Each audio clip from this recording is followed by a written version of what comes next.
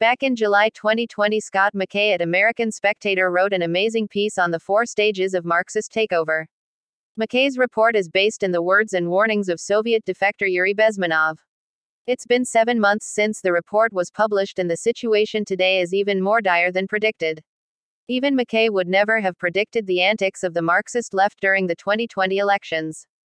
The Marxist takeover of America is well on its way. Here are the 4 steps of Marxist takeover of America. The first goal of revolutionary propaganda, particularly the Marxist variety, is to demoralize. It's to depress you and make you believe your civilization is lost. Once you succumb to that, you are, in the words of Ming the Merciless, satisfied with less. Why do you think ordinary white people are so willing to apologize for the sins of their ancestors and to confess to being racist without even knowing it? Why do you think corporate America is blindly endorsing a Marxist revolutionary organization that openly declares war on the nuclear family? That's demoralization, and according to Bezmenov, it's the first step in engineered societal collapse. What's the second step? Destabilization. Bezmenov describes that as a rapid decline in the structure of a society, its economy, its military, its international relations. We've discussed in this space the unquestionable impetus on the part of Democrats to keep the economy as hamstrung as possible with COVID-19 shutdowns, and those continue despite a precipitous decline in death rates as testing ramps up across the country. It's clear the virus is no longer a significant threat to the health of Americans who don't already have serious medical issues, and yet COVID hysteria is increasing, rather than decreasing. Just Wednesday, the Ivy League shut down all its sporting events planned for the fall semester, an absurd decision that is nonetheless likely to be copied by other universities dominated by leftist political activists. The Big Ten, ACC, and SEC are all in various stages of planning conference-only schedules this fall, which makes no sense whatsoever. The virus is the perfect platform by which to impose the economic destabilization the left has wanted all along. No, that isn't a conspiracy theory. They're telling you it's what they're after. Do you believe Ilhan Omar was off script when she suggested dismantling America's economy as a system of oppression earlier this week? Ilhan Omar, who paid a political consultant $900,000 in fees last year, money that came from somewhere, isn't smart enough to say these things without having the script written for her. She's being trotted out to introduce them because she's already radioactive and a lightning rod for criticism, and also because she's 1. Black, 2. Muslim, and 3. An immigrant, and even an illegal one. To criticize her statements is cracked bears the signature not of incisive reasoning but rather racism. So when other Democrats join her call, you are no longer allowed to object. Google Omar's statements and what you'll find is a loud cacophony of gaslighting by left-wing media outlets like Common Dreams, The Nation, The Washington Post, and others attacking Republicans for reacting to what they saw and heard on video as meltdowns and losing their minds. Even Snopes, the left-wing site purportedly acting as a fact-check operation, declares that Omar didn't actually say what she said. That's destabilization. They're fully engaged in it, whether you believe they've been successful or not.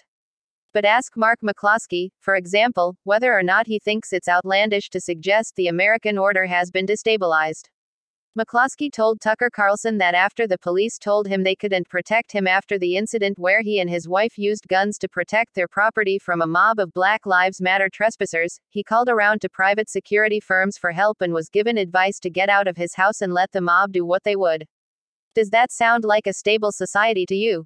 The third stage is crisis, the catalyzing event that builds on the first 2 stages to bring on the change the revolutionaries are looking for. Looking for a crisis? Take your pick. We barely even remember the fact that we just had only the 3rd presidential impeachment in American history half a year ago, a constitutional crisis that was wholly and completely manufactured directly out of thin air. We progressed immediately from that to COVID-19, which was unquestionably a manufactured crisis. Not that the virus itself isn't deadly to a certain portion of the population, but if you think the panic and destruction it's caused doesn't smack of manufacture, then it's clear you've been demoralized. And then the George Floyd riots and the paroxysms of violence and virtue signaling those have brought on, complete with the current campaign to bowdlerize American history and culture in an increasingly indiscriminate fashion. That's a crisis, everybody, and it's a completely manufactured one. The speed of the cultural collapse that followed Floyd's death, when the legal system moved very swiftly against the police officers responsible for it, makes it undeniable this was planned and only needed a catalyst. What's the 4th stage? Normalization. As in, a new normal. The statues and monuments are gone, the ball games are out, or at least you aren't allowed in the stadium to watch them, and you've got to watch them on TV interspersed with commercial spots and in-game messaging pushing whatever memes and narratives the ESPNs and NBCs of the world and their Madison Avenue partners wish to implant in your mind. The schools have purged American history and culture, the universal basic income checks have replaced your job, which you can't do because the small business where you used to work has gone under thanks to the virus. And Biden is president. For a little while, until it's clear he's incapacitated per the 25th Amendment, and then somebody else that you didn't vote for is in charge of the country. Scott McKay ends his history lesson with this nugget.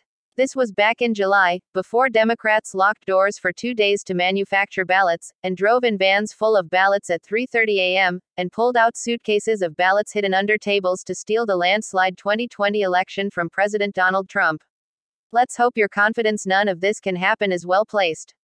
Let's hope Bezmenov was a crank like people think Edward Griffin is. But just to be sure, let's make damn sure Biden and the Democrats take an historic beating in November. We don't want to find out what's behind the curtain in Biden's basement. Too many nasty things are already peeking out at us from there.